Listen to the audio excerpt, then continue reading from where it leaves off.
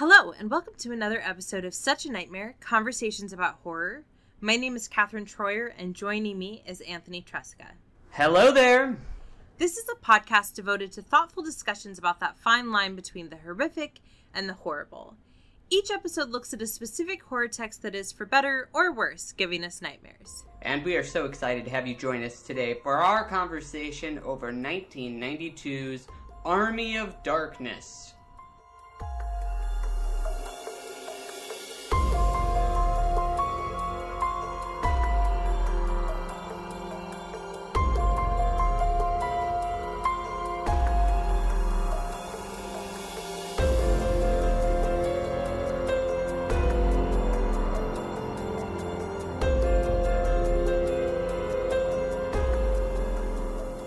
This is the third of our exploration in which we're working our way through the Evil Dead franchise. Up next will be the Evil Dead remake. Mm-hmm. And I have a slightly shameful confession. This was my first time watching Army of Darkness all the way through. I was shocked to learn that. I was shocked to learn you had never made it all the way through Army of Darkness. And it's not that I stopped, halfway through or anything. It's just that I had seen clips, but I had never seen it from start to finish. Yeah, that makes sense. That's fair enough. and I think it's because I knew that it was probably not going to be my favorite of the bunch. And it's not a film, I feel like it's not a film that you're going to just get the casual horror person to want to watch. It needs to be someone that is a fan of the Evil Dead franchise, and I'm not sure that until recently I had people that I could say, yes, you're a fan of the franchise, so I can watch this with you or talk to you about it. So I think that's why I never saw it. I'm not really sure, because I'd seen the first two multiple times. I just had never seen the third one. I think that makes sense. I think you probably have an easier time getting, more casual horror fans to commit to an Evil Dead or an Evil Dead 2 more than you would an Army of Darkness. Just because Army of Darkness requires so much, explaining to get to. It's not... Although it really doesn't. The film itself really doesn't. It feels like the setup to watch the film anytime you were going to do it requires so much explaining. Yeah, I think that's a perfect way to describe it, because you could watch the film and understand everything that's happening. But I don't think you could watch the film without having seen the others and understand why it's so delightful. I think the delightedness of experience in it has to come from an investment in the franchise. I don't know if I 100% really agree. I just don't see anyone that would just be excited by this film without having been excited because it's part of the Evil Dead movies. I don't know. I think it seems pretty... I actually think it would be an interesting one to show someone who is more casually into horror, because I don't think that this is super horror-centric in the way that, even Evil Dead 2, which, shifts the focus on far more of a comic sensibility, is still, I would say, a horror movie in a way that I don't think Army of Darkness really is. No, I think Army of Darkness is one of those films that you could easily get just about anyone to agree to watch. Yeah. I think a D&D group would probably watch this, and this would be just this would be their movie. Okay, so maybe I take it back. Maybe someone could enjoy this film without having experienced the wonders of the first two. I was clinging to that as part of my excuse for why I hadn't seen it. But you have ripped that excuse like a Band-Aid from my wound. Clean off. Yeah, I really enjoyed this film, and I was talking to you about this, that, I was trying to think of, in terms of ranking, where do the films go, and the last iteration of things, I remember not liking Evil Dead the original as much as I did this time around. Mm-hmm. And I remember you saying something similar, that you enjoyed it a little bit more upon this most recent viewing. Yeah.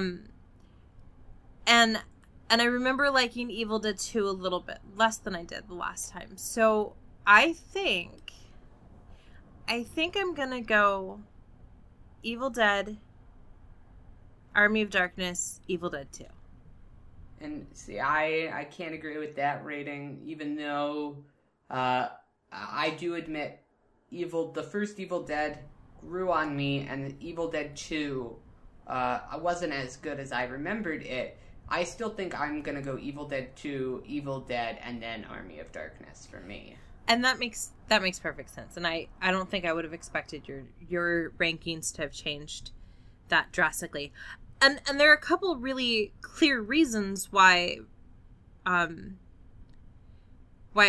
of Darkness, for me, I'm holding it in such high regard. And I should specify, like, when I'm ranking them, it's not like if I were ranking Nightmare on Elm Street and Texas Chainsaw Massacre, where there would be a significant gap between, right? Like, my ranking of the Evil Deads, I mean, they're like, we could have some, like, dual winners of the silver medal, right? Like, I truly think that, or, like, the gold medal split 3 ways, which would mean they all get bronzes. But, like, I could truly, I'm that close on it. And it's really because it was the special effects for Army of Darkness that just, they deserve all the praise and all the, like, money. And I watched the little, on the DVD version that I have, or I watched the little, like, making of the special effects. And it was just so incredible. And I want to be, in my heart, a special effects artist. I'm never going to be, because, as you and I were saying, I'm not particularly good at the crafts, and this is like crafts on steroids. Yeah. But, like, if I could be, this is what I would want to devote my life to. And so this movie was just, like, it was just amazing to see the sheer utter creativity. Yeah, it was, I mean, obviously, in terms of just, like, a execution of the vision, in terms of this weird, outlandish vision of fantasy piece with outrageous fantasy-style special effects and, like, gags and gore and violence and stuff. It's really well done. I won't deny it at all. It's just, and we will get more into this in a little bit, maybe after we establish more of the framework and build onto it, but it just didn't end up being my cup of tea. And I think it totally just comes down to a genre element type of thing, and we can jump more into that in a little bit. Yeah, so let's get the framework in there, and then we can start talking about, because a lot of this really does come down to issues of genre and issues of gender, and so those are definitely things we need to talk about. So the article that I want to specifically reference is from an edited collection called Race, Class, and Gender in Medieval, and medieval is in quotes, cinema. And so it's an edited collection that's looking at films that are not obviously from medieval times, as we don't have those, but that are set to varying degrees of realism in medieval times. So this article or chapter is by Tyson Pugh, and it's called Queering the Medieval Dead, History, Horror, and the Masculinity in Sam Raimi's Evil Dead Trilogy. Pugh's argument is actually really fascinating, and it speaks to one of my problems, actually, with the film, which is the depiction of masculinity and this continuing of the trilogy. But the argument that Pugh is making is that he says, quote, "In this revision to medieval past, Ash realizes the masculinity denied him in his role as a horror film protagonist. But as Ash asserts a more forceful masculinity over the course of the trilogy, his body paradoxically becomes more alien. His nascent masculinity is undercut by the uncontrollability, the queerness, of his increasingly muscular and heroic body, a body that refuses to act in accordance with his desires. The utopian medieval past of chivalry also allows Ash to fight this somatic queerness, as evil forces threaten to destroy the unified male body he must preserve. Furthermore, the nascent queerness of Ash's masculine body is linked to the trilogy's shifts in genre, from the unnerving horror of Evil Dead to the raucous comedy of Army of Darkness. So what he's saying there is, and you can see it, I think, especially in Army of Darkness, is that there's a tension in the trilogy at large, and we talked about this for Evil Dead 2, where there's a tension between Ash as a masculine horror film protagonist, and Ash as the opposite of all of those things. And in Army of Darkness, we see that his body, when it becomes at its sort of most, quote, masculine, which is when he's leading an army, is when it's not his body, right? It's actually the body of that, like, spin-off thing that he swallowed.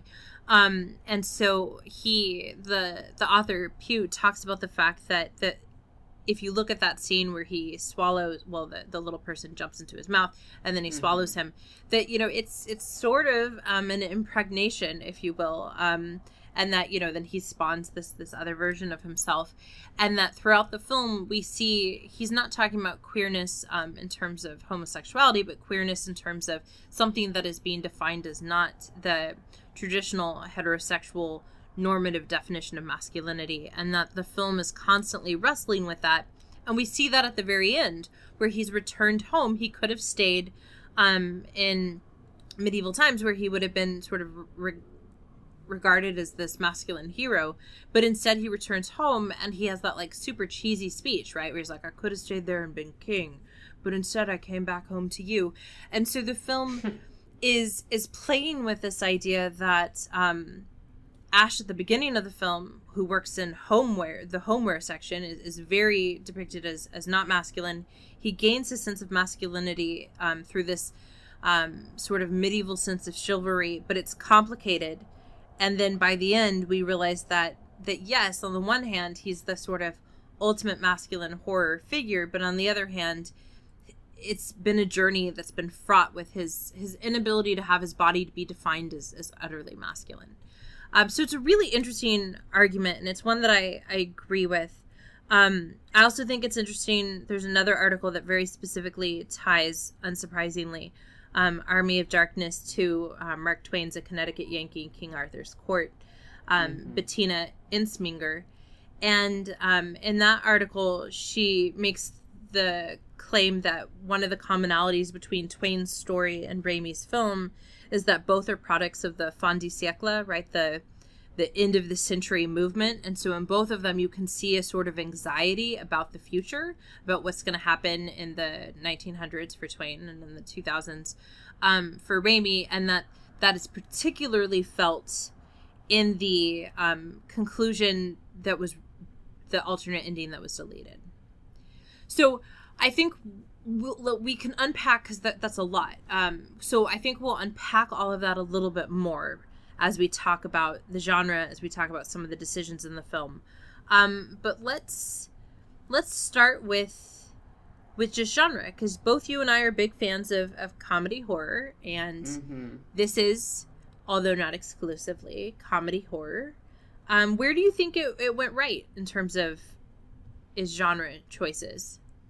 Well, I mean, it's pretty funny. Like, there are a lot of really good jokes.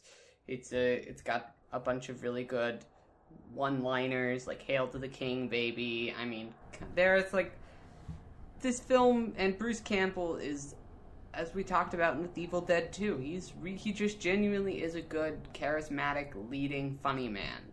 He's got the eyes for it. He's kind of got these crazy eyes that no matter what is going on, you can just tell.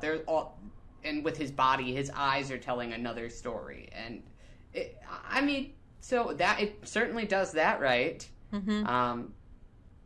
I think that there are initially, particularly in the opening scene in the pit, a lot of really good gags made of the time period and this, like, 1300 AD or whatnot. And there's some good stuff there's some good fun to be had. Yeah, absolutely. I think it's fun that we've come to expect from the Evil Dead franchise, and that's continued very much on in Ash vs. Evil Dead. And I think it doesn't hurt to repeat what you said, that Bruce Campbell is an amazing performer and really should be studied for his abilities with if nothing else, his physicality.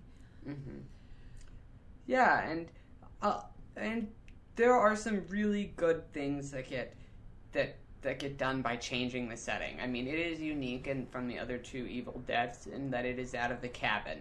It's not. It's broadened the scope of the film in nature, and it allows it to do some literally just bigger spectacle driven type of action pieces and set pieces. I mean, there's a whole army of darkness in this movie, which is, I mean, just literally not able to be present in the other films due to the intimacy of the cabin. And so, like, there's some really good stuff that comes from broadening the scope of this film and that come from just, like, where it is set and the choices that are made there. So, That sounds like all good stuff, but I know that it doesn't quite stick the landing for you. So what is it that prevents the film from creeping up the ranks to claiming number one spot in the Evil Dead franchise for you? Well, first off, I think it's probably good to just, like, get my own biases out of the way. Just lay them all out on the table. I don't like fantasy. I don't like the fantasy genre. I have a pretty strong aversion to magical type of tales. I really hate, like, Lord of the Rings-y types of things. I don't like medieval things that are set in medieval times. I really don't like knights' tales. And so this film was already fighting kind of a hard battle for me. Just personally, because these are not the type of stories that I am inclined to enjoy, just based on the genre elements. Which is so funny, because it's not like you don't enjoy a good D&D game. No, I do enjoy D&D. I do, which is very strange, but I don't find a lot of what gets done in, like, this medieval fantasy type of genre films and books is just, I feel like it's too focused on, for me personally, the world building and the more atmospheric qualities, and it loses touch of what is actually important to me, which is, I feel oftentimes, is characters and the relationships there. And so it goes too broad and zooms out so much to kind of create this larger atmospheric setting and establish the location, and it forgets to make you care about things on a micro level. And I think this might be one of the places where having familiarity with 1 and 2 and their versions of Ash does some of the, like, shorthand work for the audience going into this film, right? Because they don't have to, in theory, develop Ash quite as much because you've already seen him develop in the first 2 films. And so I will agree that I personally think that sometimes fantasy writers get a little lost in the minutia, right? Like, we don't necessarily need to know that there's a song about how many blades of grass there are in the field. I think that this film, though, and this is probably why you don't absolutely just utterly hate it, this film really didn't try to establish too much of a, like, you know, rich background. That we didn't have like the long dialogues. So it's both a point in its favor and a point against it, right? Is that it's in a genre that you're not going to really care for, but in a genre that you don't really care for, it's the better of the bunch. It is the better of the bunch because it's not. It doesn't do that exactly what you just said. However, I do think that it does suffer from one of the things that I do tend to dislike about the genre, is that it does get too spectacle fight heavy. I think that this film does get too big at least in my opinion, in terms of some of the stuff that it's trying to do. I really did think that part of the charm of the first 2 was the intimacy and how small everything felt in the first film, and really the specificity that they were able to achieve in the first 2 from how small the scope was. When you don't have that, when you have just, like, the 4 walls in a house and the objects that are in there, you can get really specific. And I felt that sometimes throughout this film, there was just too much going on for me, and it wasn't nearly as effective as the first 2 were.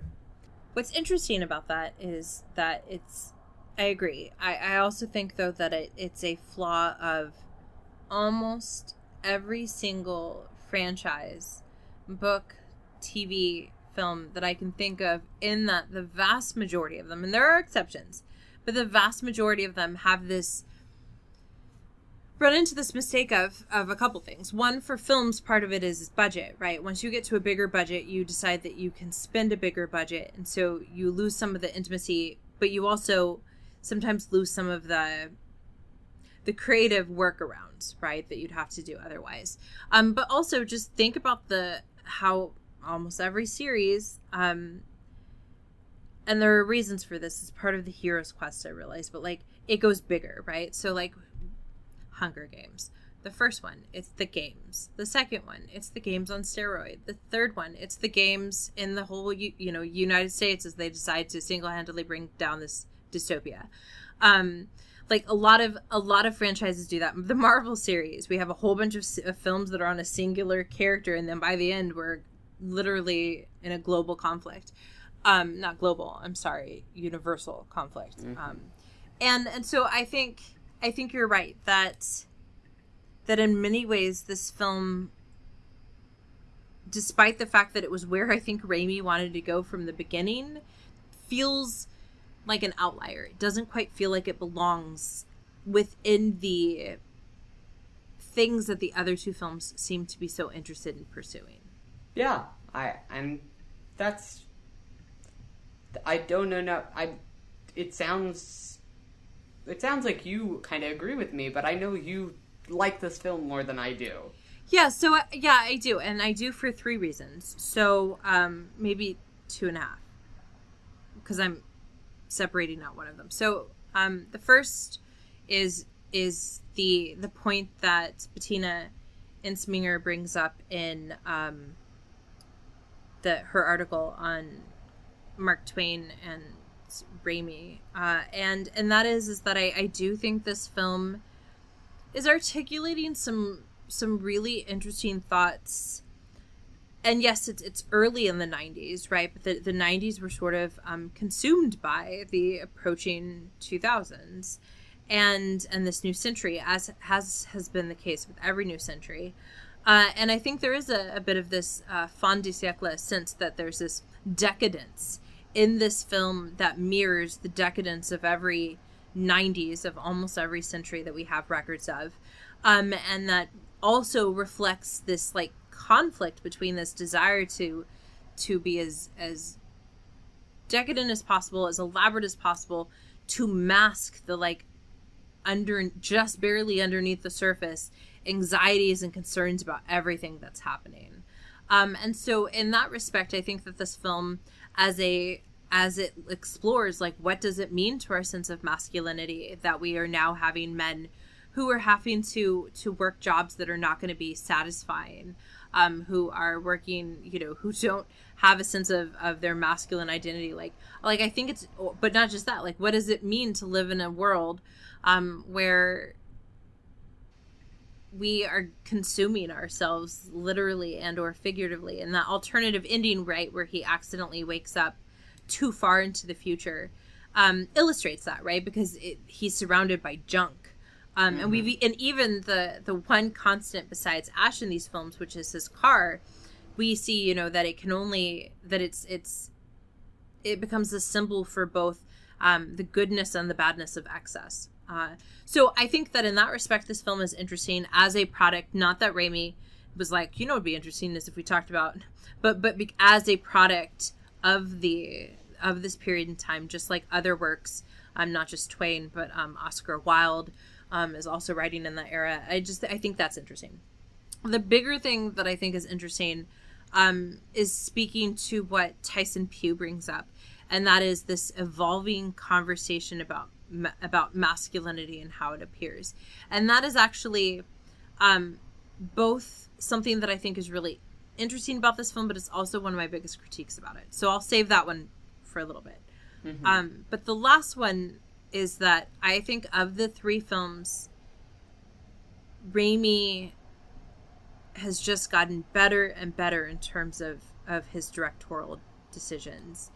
And what I really liked about this film, because I like to see this from directors, was his love of film. We saw references to, you know, Gulliver's Travels, to Sinbad, to the Whaley Frankenstein, to A Connecticut Yankee in King Arthur's Court. So we're not just even talking film, we're also talking literature. To, I would argue, Star Wars with the, with the closing in of the, in the pit. In the pit, yeah. And that's just the surface of just some of the ones that I saw that caught my attention. And there were some moves that he was doing in this one that, again, I'm realizing in retrospect, I've credited them to other people when maybe I should have credited them to him. Like the Ari Aster, Around the World shot that we talked about before. Yeah. Yeah. And so in this one, I noticed in the scenes where he is looking in the mirror and then the little dudes pop out, some of his editing work there and elsewhere, I would not be surprised if Simon Pegg and group adapted or drew from that in their own use of the quick cuts as a montage technique. And so, yeah, I just think that every time I watch his work, I'm so impressed by him as a director. And this film just felt like, here's some of the things he could do when he had the budget to do them. And I was excited by that. Yeah, I mean, it's fun, I think, in terms of, like, the spectacle and he is able to do a lot of really fun directorial things, but what did you think about the story of this one? I know that these are not all but these are not films that really ask you to care that much about the story, except this one kind of does, actually, in a way that I don't think that the first two Evil Deads really ask you to. So I think, which is something that I think is both because of the combining, the emphasis of the fantasy genre, and because I think they're just on the third one and they are like, well, I guess it's story time a little bit more. Yeah, that's really interesting. So the other reference, though, I wanted to mention is obviously Wizard of Oz with the house spinning. Oh, right, yeah. Yes. So, I think on this point I disagree with you a little, because I actually think that this film also very sort of tongue-in-cheek made it clear that the story didn't really matter. And I felt that it did it through things like there were constant references to, for example, the wise men, right? And how they knew how to do things. But normally in this type of film, we get an extended backstory, or we'd have to read the scroll of the Chosen One, or we'd have to hear like what the Chosen One was actually supposed to do, and it would be a really detailed, usually in like rhyming version, like verse, right? But this film, they were just like, oh, you're the Chosen One, and they're like, and he asked what that means, and they're like, go get us the book. So I think that this film gave us more story or correct than Evil Dead or Evil Dead 2, while still within its genre of fantasy, giving us almost no story. So within the franchise, yes, it's the one that asks us to care the most about the narrative. But within the genre of fantasy, I think it's just as skimpy, if not more so, than the storylines for the other two films, for me. And I think that's fair. And I think it's a lot of any of the personal critiques that I have really just do boil down to that simple point. And so I think rather than like really jump in and dive too deeply on them, I think it's probably time to switch over to the larger conversation about masculinity in the film.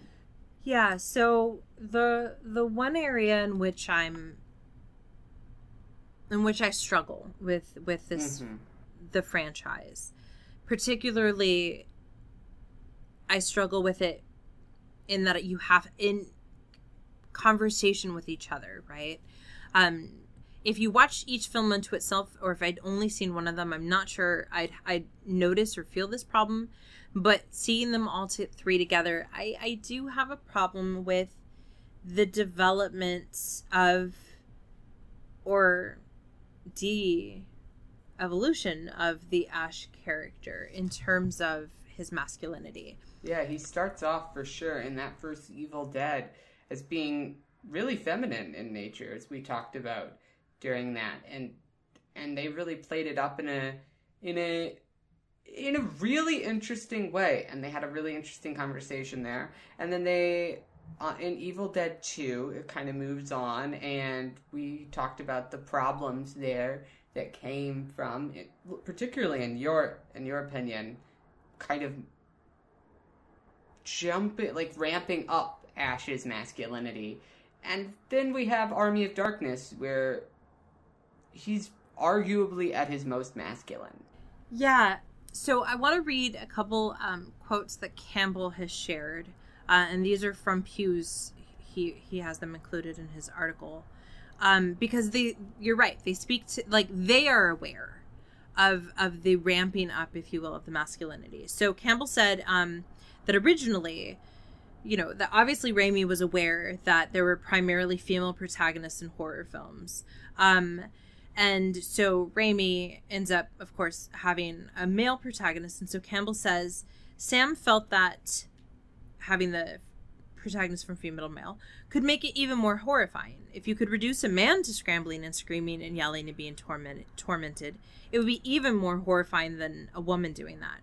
We figured in our own borderline chauvinistic way, that would be worse, scarier for the audience.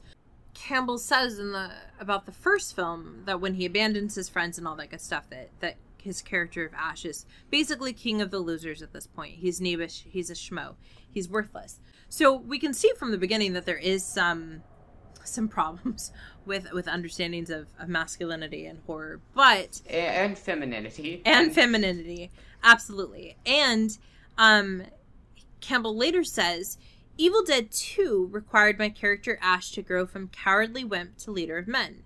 This was the first time I ever had to do any kind of long-term weight training. Bulk wasn't so much the issue, it was more about creating a sturdy physique that would work in harmony with the hero in a torn shirt concept. So we can see from the filmmaker's point of view, and from the actor's point of view, that the version of Ash in Evil Dead that's not very masculine is also considered kind of worthless, right? Mm-hmm. But I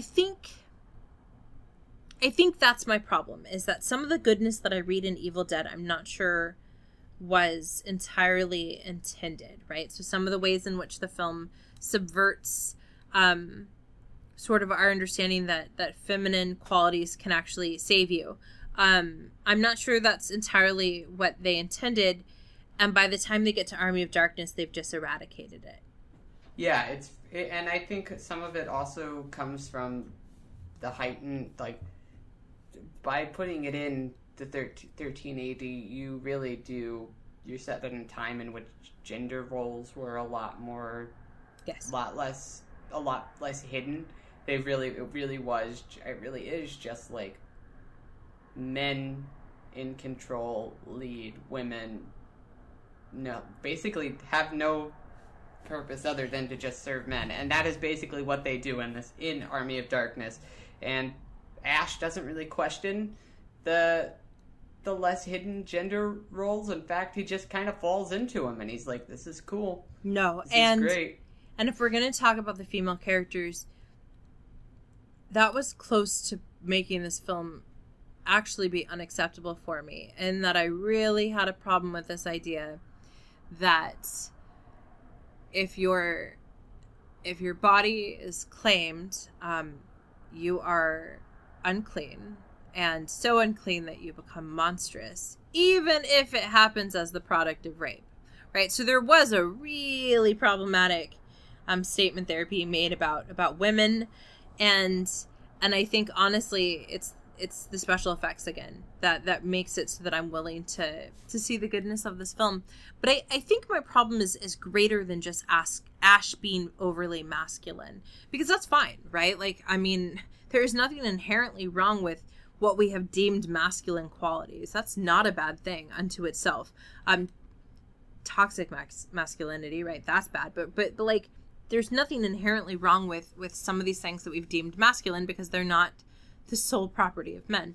Right. My problem is that I think it wouldn't be very far to read this film as being concerned in this period of unrest that is the turn of the century, that one of the things we might lose is our masculinity, and that is something precious that we can't afford to lose. Because this film, not only does it make him the most masculine, but it's the first, he's no longer a student. And he has a blue collar job that is clearly supposed to be one that is emasculating, because he works in the home portion, the homeware portion. So I think it's more the film's like commentary on how we should be a little scared that one of the things that might be most threatening to us is the fact that we no longer are in a position for men to go on manly quests. Yeah. It's like this demasculization. It's the fear of demasculization that comes from in a society that is decreasingly relying on like physical manual labor and is more of a customer service type of industry. Like, we're switching in that. I mean, like, it's a common fear that we've seen played out time and time again. And it is, you're right, it's very frustrating to see it pop up here in Army of Darkness, particularly when, from at least in our opinion, from our conversation of the first film, they did something so interesting in the opposite direction. It's a little frustrating to see that as they go on, they've kind of just like retconned the messages of the first film and the positive aspects of the original Ash, in our opinion, to kind of just create this super masculine figure who is kind of a figure of, I don't want to say, maybe even toxic masculinity. I think he's definitely bordering on toxic masculinity, and I would say that the only things that prevent him from slipping over completely are, I think, some of it's Campbell and some of it's familiarity with the character in previous films, and so that, I don't know, it doesn't please me that's something that's being articulated, and I think it could so easily have been. It could so easily have done things just a little bit different while still keeping 90% of the film the same. Yeah, I think it could have just taken a more neutral stance on it rather than like, or not. I don't know. Honestly, I kind of wish it hadn't even started anything in the first Evil Dead then, so that then this wouldn't really even be a conversation in the third one. But I think it really is only a problem since we're having a conversation about all three of the films in relation to each other. Independently, it may not even be that big of a problem, because, Army of Darkness does have problematic gender roles. There's no one here who's going to make the argument that that time period had the best gender relations, but, you know, I don't know. At the end of the day, I think it just is what it is. I think it is, and I think that we go back to something that again, I'm not entirely sure is fair for me to level as a critique, but it's just that I truly believe, in part because I feel like I've seen it, that Raimi's better than this, and that the Evil Dead franchise is better than this. And because I think even in this film we get glimpses of it. So, you know, there's certain things that Ash does that are part of his like uber masculinity, like his refusal to practice one more time the magic thing he has to say when he touches the book, right? And that clearly bites him literally for that mistake. So like we see that like he pays the price for being overly cocky, for being overly whatever, and I think at the very end of the film, when he's like, but baby, I came back for, you know, to be here. It doesn't look so wonderful, right? Like his life isn't so great. So we have to wonder, you know, like, did he make a mistake? And could that have been, you know, could he have changed if he had stayed there and accepted the mantle of responsibility, as well as the, you know, getting to eat grapes off of winches. And so I think the film like touches on it. It's just, it keeps pulling back. And I think truly I think that, you know, they're still figuring out where they want to go, and it's the 90s, and that doesn't excuse it, but it explains why they probably didn't think to go as far as they should have, because Ash vs. Evil Dead will. It manages, I think, to be everything that I know the franchise is capable of. And so that might also be part of my problems, is that I'm reading these earlier films that are a product of their times and a product of early young people making them, with the more experienced, knowledgeable, hopefully more enlightened versions that I've seen. So anyway, I'm excited for you to finally make your way through Ash vs. Evil Dead so that we can talk about and hopefully revel in love for the series together, because I'll be devastated if you didn't like it, which means usually that you're guaranteed not to like it. I found.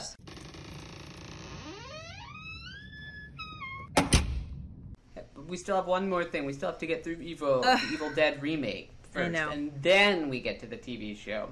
I know. I've seen Evil Dead the remake before. Have you seen it? I have not. So I'll be really interested in seeing it this time as part of a chronological experience, because it had been so long when I watched it that I'd seen the original Evil Deads.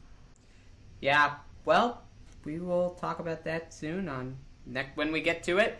But that's actually not where our next episode is. Our next episode is going to be about 2020's Antebellum.